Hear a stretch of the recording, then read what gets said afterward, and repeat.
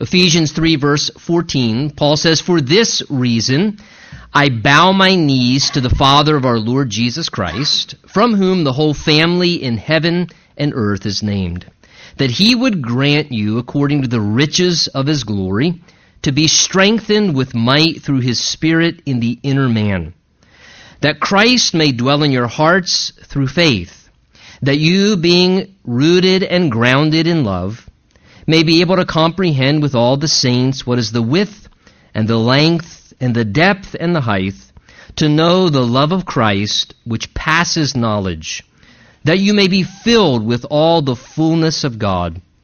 Now to him who is able to do exceedingly, abundantly, above all we ask or think, according to the power that works in us, to him be glory in the church by Christ Jesus to all generations forever and ever." And we all read, amen. And Father, we ask as we open the Word of God this morning that you would just please help us, Lord, by your Spirit now.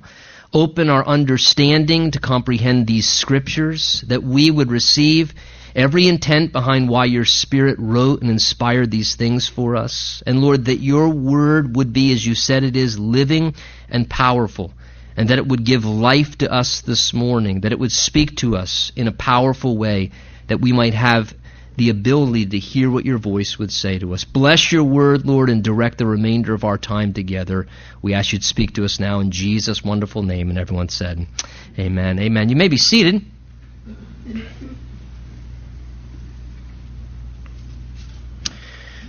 You know, I'm not looking for an answer here, but let me ask you a question to ponder as we begin our study this morning, and that is this. What is the stabilizing factor in your personal life? Or perhaps the better question or more important question would be, is there a stabilizing factor in your life? Because for some people, there is no stabilizing factor in their life. And that can be a very difficult thing. What keeps you anchored where you should be, especially in hard times, especially in the occasions when the storms of life come blowing through as they do upon all of our lives? Well, Hebrews chapter 6 tells us that Jesus can become an anchor to our soul. That Jesus himself can become this stabilizing anchor in our lives. And today, I would ask, are you experiencing that? Are you experiencing Jesus as the anchor to your soul, or are you perhaps being tossed around by the stormy seas of life? Well, the background to what we're going to look at together this morning in these verses together, in fact, verse 13, the verse prior to right where we began reading, Paul was expressing his concern that the believers there in Ephesus may perhaps be starting to lose heart. And he didn't want to see them begin to lose heart, which is a good reminder that even as Christians sometimes, who do know the Lord, we can at times face certain things that cause us to lose heart. The idea is to become disheartened. And I think we've all experienced that before. And Paul was concerned that they might be starting to lose heart. Hebrews 12 tells us that because of just living in this world and the effects of sin upon us, the effects of sin struggling within us, the effects of sin against us as we live in this world and we experience the byproduct of sinful people and sinful actions coming against us. As a result of that, the Bible says, Hebrews 12, that we, even as Christians, can become weary and discouraged in our souls. That there can become a weariness, an inward discouragement where we start to feel disheartened. The danger is this, is that when a person starts to lose heart, oftentimes there then comes the temptation to be prone to start to then lose their bearings as well. And sometimes when somebody starts to lose heart, they start to then lose their footing and lose their bearings. And that can be a dangerous and an unhealthy thing. And that's not what God's heart is for us and why he wants us to have an anchor for our soul. And it's because Paul was concerned they were losing heart, that Paul now begins to not only encourage, but to intercede for them. And to ask that God would do something in their souls that would help them become anchored, particularly what I want to talk about this morning, anchored in the love of Christ.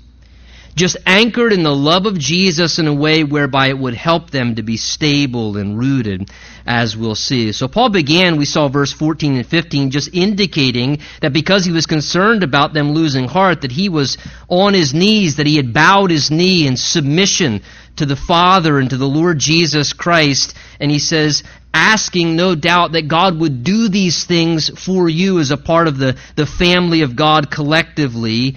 And then he begins to say what he was asking. If you look with me and draw your attention to the 16th verse, he says, first of all, I'm asking that he would grant you, who may perhaps be beginning to lose heart, according to the riches, the vast wealth of his glory, to be, look what it says, strengthened with might through his Spirit in the inner man. I want you to take notice there, verse 16. In the inner man. There is indeed the existence of and the difference between the outward man and the inward man. The Bible tells us there is a difference. Now, to those who are in the world that don't yet perhaps know the Lord Jesus Christ, they've never had a spiritual experience with God personally, that concept doesn't quite exist in their minds. And the reality is, listen, let's be honest, we're quite complex beings. We're pretty integrated.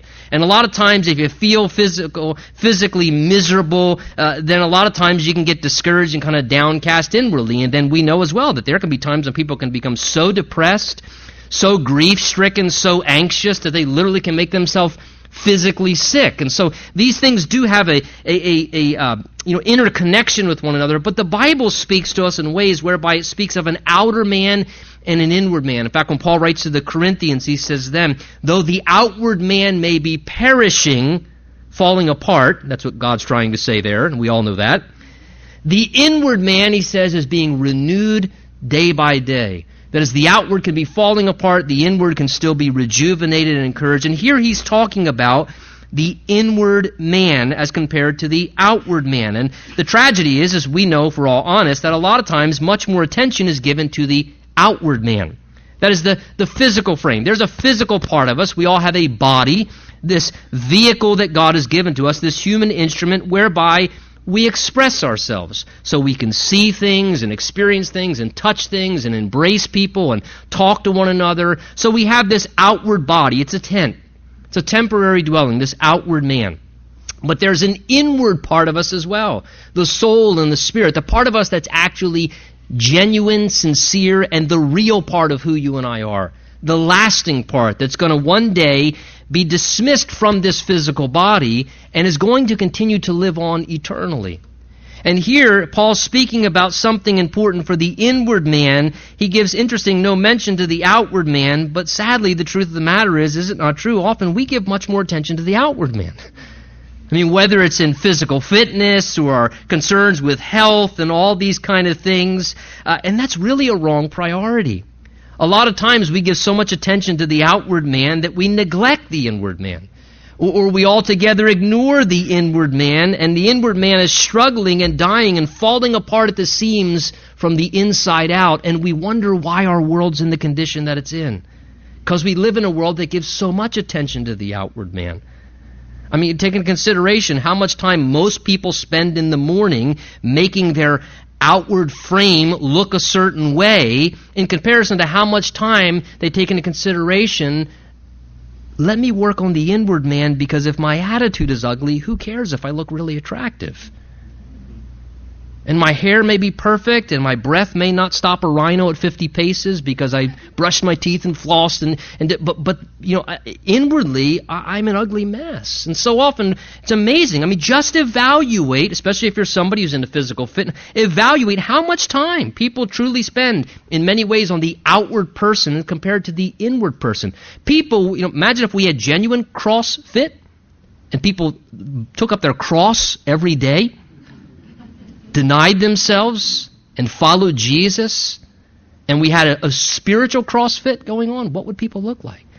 But the inward man, Paul was concerned, may be struggling and growing weary. And so Paul here prays, and he says, your soul, your spirit, that center of who you really are, he says that's the condition of the inward man, and really that's what affects and determines everything in life.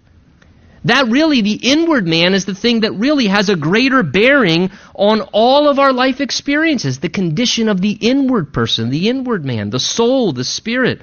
Proverbs 4:23, one of my favorite verses, says this: keep your heart, your inward man, not your physical heart, the center of who you are. Keep your heart with all diligence, for out of it spring the issues of life. The Bible is trying to say is that there's a maintenance of the inward person, our heart condition, that we need to constantly be diligent about. The word diligent means effort. Uprooting weeds, getting junk out of there, dealing with stuff, putting attention and care and investment into the heart condition. Because he says out of that flows all the issues of life. Every issue in our life is affected by our inward person, by our heart condition. And Paul was concerned for these believers that their inward man was growing weary, that they were losing heart, becoming disheartened, maybe losing their bearings. And so Paul says, I'm praying that God would strengthen you, he says, with might and power through his Spirit in the inward man. See, the inward man is constantly dependent upon routine empowerment from God. We routinely, in the inward person, it's not self-sustained. We need constant empowerment from the Lord. Supernatural strength from him. So Paul says, I'm praying that the Lord would just invigorate your inward man again. That he would infuse the inward man that's grown weary and despondent or discouraged. And he says, I just pray the Lord would just, in a fresh way, by his Spirit, strengthen you supernaturally. An inward invigoration of the inward person by the Spirit of God's power, just in a sense bringing fresh life and fresh enablement. So Paul was asking that for them. He then prayed as well, verse 17, that Christ may dwell in your hearts through faith. Now, when he speaks of Christ dwelling in their hearts, he's not talking about the fact that the Spirit of God or the person of the Spirit of Christ dwells within us when we get saved. That was already an understood thing, and chapter 1 already addressed that. So Paul's not saying, I hope if you're a Christian, Christ comes and lives in you. The Bible teaches Christ does live in us. Jesus' Spirit is within the child of God. He dwells within us in that sense. He indwells us. The term that Paul uses there, he's not saying, I hope Christ will come dwell in your heart. Paul actually is using a term there in the Greek which speaks of not living inside of or indwelling, but it's a term that speaks of settling down and being comfortable. That word dwell there means to become comfortable, to make yourself feel at home. So in essence, what Paul is trying to say is he's saying, I pray that Jesus would be able to settle down and to dwell and be comfortable inside your life now that you're a child of God. Again, we understand the difference of that. Perhaps if you travel somewhere, you're in a hotel room or you stay overnight somewhere and it's not your house, you're there and you're in the location or you're in the hotel room, but because it's not your house, you don't quite feel settled, comfortable as compared to when you're at home, you feel comfortable because that's home. You make yourself at home there. And this is the idea. He's saying that Jesus would feel at home in your life. I pray, Paul's saying, that there be nothing in your life that would make Jesus not feel at home. Hey, great question to ask yourself this morning as we prepare to share communion shortly, and we're told to examine ourselves. Is there anything going on in your heart right now that would make Jesus not feel too comfortable? Any attitude in your heart? Anything that you're holding in your heart? The Bible says sometimes we can even regard or cherish iniquity in our heart. We can have some love and hold on to some sin or something. And is there anything in your heart that is there because Jesus is there if you're a Christian, that would say, Jesus would say, I'm not feeling very at home in your heart right now. I'm not going to abandon you. He's not going to depart from us. Of course he won't. But is there anything that's making him feel a little uneasy? If so, then I want the Lord to feel at home in my life. I want him to be comfortable, to be able to dwell there as I keep my faith in him. Even unbelief can be something that makes Jesus feel unsettled within us. He then goes on, verse 17, to then say that you, being rooted and grounded in love, he says, may be able to comprehend with all the saints what is the width and length and depth and height, to know the love of Christ which passes knowledge. So Paul now begins to speak about the love of Christ. Verse 17, he says that you being rooted and grounded in love. He uses two metaphors there. One agricultural and one architectural, to talk about and picture being anchored in love. Paul says, I'm concerned you're losing heart. And he says the best thing that can help a person that's disheartened is that they become more and more rooted and grounded in the love of Christ. That word rooted that he speaks of there is a term that speaks of being settled or firmly fixed in place, like a plant that has nice deep roots that has sunk down into the soil, so it's established by extending those deeper roots. It's not easily uprooted or moved. It pictures the life of a person who's settled. A person who has a settled life, who is firmly rooted in place. They're not someone who's easily uprooted or easily transplanted or always changing or unsettled and always looking for the new thing, looking for the next thing. No, they're a settled person. They're rooted. They're just a person who's rooted. They're rooted in the love of Christ, so they're not always searching for and needing after the next thing, the new thing. Why? Because he says here they're rooted in love. And you know what, this morning, can I, on behalf of the Lord, remind you that God wants every person to be rooted, deeply rooted in the love of Christ. To be rooted in the love that Jesus has for you, to know His love, to be experiencing His love for me. And think of what roots do. What do roots do? Natural roots. They draw nourishment and they draw life that's needed for things like what? Survival, stability, in order to be productive and fruitful, and they draw strength. And this is what the Bible's saying that we are to do. We're to be rooted in the love of Jesus. So as we're rooted in the love of Jesus, you can find what you need to survive in this crazy, rotten, mean, miserable, is that enough adjectives?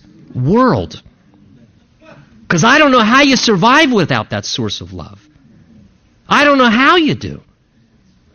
I don't know how you manage to continue to be productive. I don't know how people, and quite frankly, it's probably why, look at our culture, people are so unstable.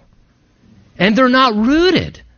Because they're rooted in either a poisonous, polluted stream, or they're rooted in their own self-independence, and they're rooted in all kinds of other things, and they're not drawing the love of Christ. God wants us to be rooted in the love of Jesus, so you can draw the love of Jesus, continuously experience it for yourself to receive what you need. So he says that you may be rooted in Christ's love, but he also says grounded and grounded in love. The word grounded is the architectural term. It speaks of something that's foundational. It's inferring the foundation of a building.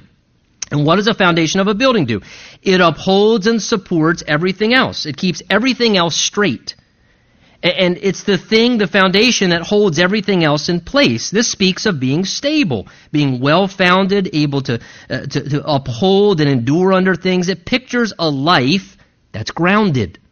Somebody who has a grounded life, a stable life. They're not easily falling apart because they're grounded in the love of Christ. Knowing and experiencing Jesus' love, listen, can ground a person and give them incredible stability. Incredible stability. In such a way where because they are grounded in the love of Jesus, it keeps them from constantly searching for acceptance in all kinds of other things. Because they're grounded in Jesus. And because they're grounded in the love of Jesus, it keeps them from searching for fulfillment and security and significance and worth and all kinds of other things that just fail anyway.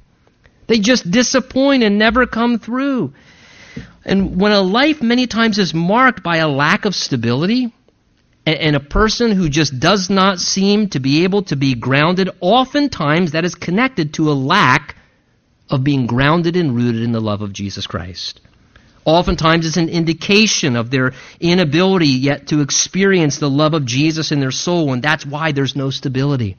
That's why they're not grounded. Because the reality is, and it's a wonderful thing, a person can become truly rooted and grounded, have a stable and settled life if they become rooted and grounded in the love of Christ for them. And this love of Christ is incredible. Paul describes it there in verses 18 and 19. He says that you might be able to comprehend with all the saints what is the width and length and depth and height, to know this love of Christ which passes knowledge. So Paul desires that we come to a greater understanding and experience of the love of Christ for each one of us. This incredible, immeasurable, the way he paints the picture there, love of Christ. And that word know, he says, to know the love of Christ, It's not the term that means to know something intellectually or academically, where you know facts and information. And look, we can read facts and information about what the Bible declares of Jesus' love, but it's a term, the word know means to know experientially, not academically. The idea is you know it because you've experienced it firsthand. And you can say, listen, I know what the facts say, but I'm telling you, I've experienced it.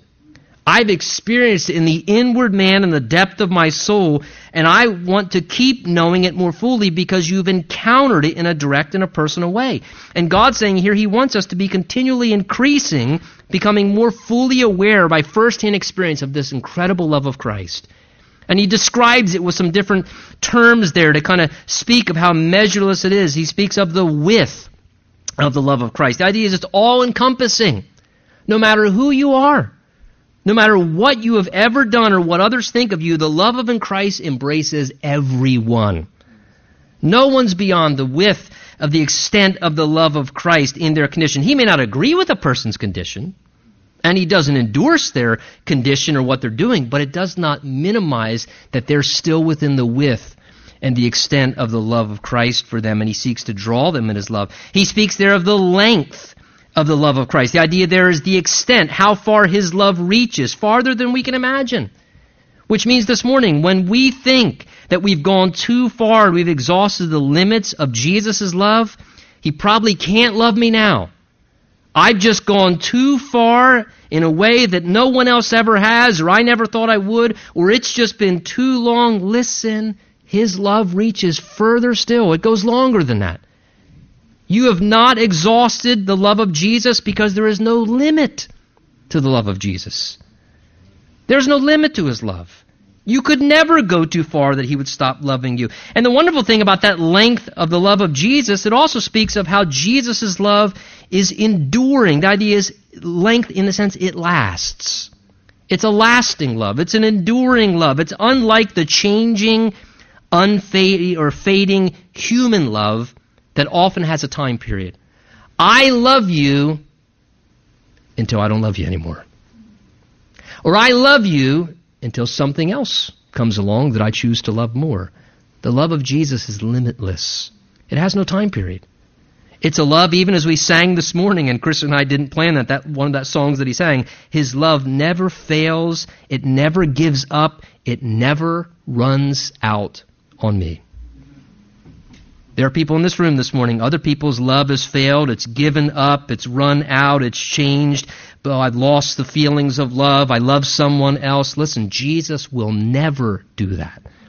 His love will last. It's not like shallow human love.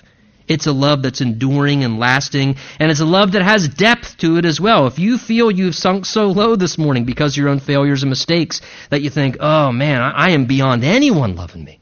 I have sunk so low. If anyone in this room knew what I have done at one point in my life, listen, can I tell you something? You can never go too low for Jesus not to love you. There is no pit of mistakes and failures and rottenness that you can dig yourself into that the love of Jesus does not go deeper still, that he won't come and love you in that place. And even this morning, if you feel you're in the depths of despair and in a deep pit and discouraged, the love of Jesus is there with you in the pit. And he'll nurse you back to health by loving you through the process and helping you through it. The fourth word he uses there is the height of Jesus' love. And I think this is neat because perhaps you say, well, those other things don't apply. And man, I have experienced such heights to the degree of the love of Jesus. I'm so thankful. His love, it just keeps blowing my mind. It's so awesome. I can't just get over how high he's taken me to let me experience his love for me. Well, the Bible says, listen, you ain't seen nothing yet. He can take you. There are heights of the heavenly depths of the love of Jesus. There are such higher degrees of experiencing his love that you have never even begun to scratch the surface with yet. Ephesians 2 tells us that for all of eternity, we'll be learning more and more about his love and his grace and his goodness. It's going to take all of eternity. We're going to get there into heaven. You're going to sit down. He's going to say, let me read to you John 3:16. He's going to say, now let me tell you what that really means.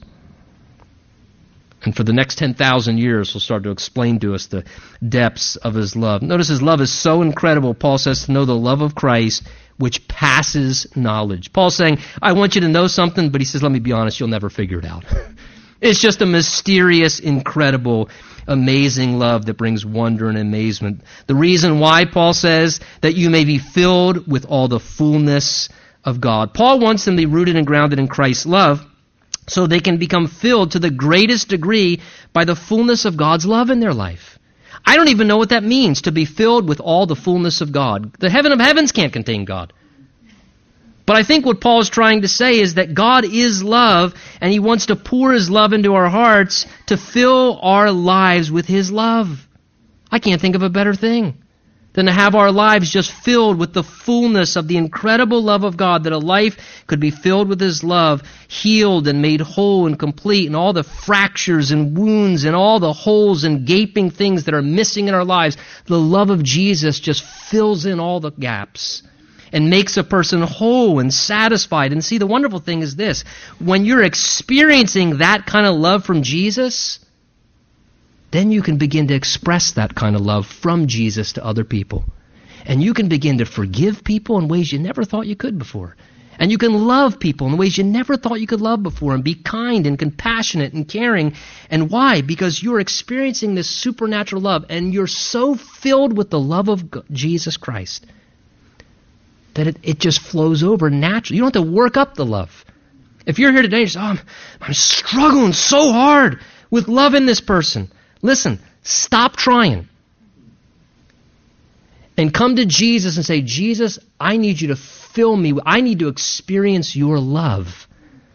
I need to experience your love for me in such a way to where it so fills me, it just flows out of me naturally, because of that overflow of the cup of the great love of Christ. Perhaps today you truly desire to experience more of Christ's love, and I would encourage you. Verse 20 says that he's able to do exceedingly abundantly above all we can ask or think through his power that works in us. As we enter back into worship, I want to encourage you to remember that in relation to the love of Christ. That you would say, Lord, I don't get it, I don't understand it, but I want that love. I want to experience that love in my life. I want to be more rooted and grounded in love, filled with your love. So, Lord, in a way beyond I could ever ask, or I could even think is possible, would this morning you just fill me afresh with the love of Jesus for me? Let's pray together. Let's stand, if we would, as we turn back to a time of worship.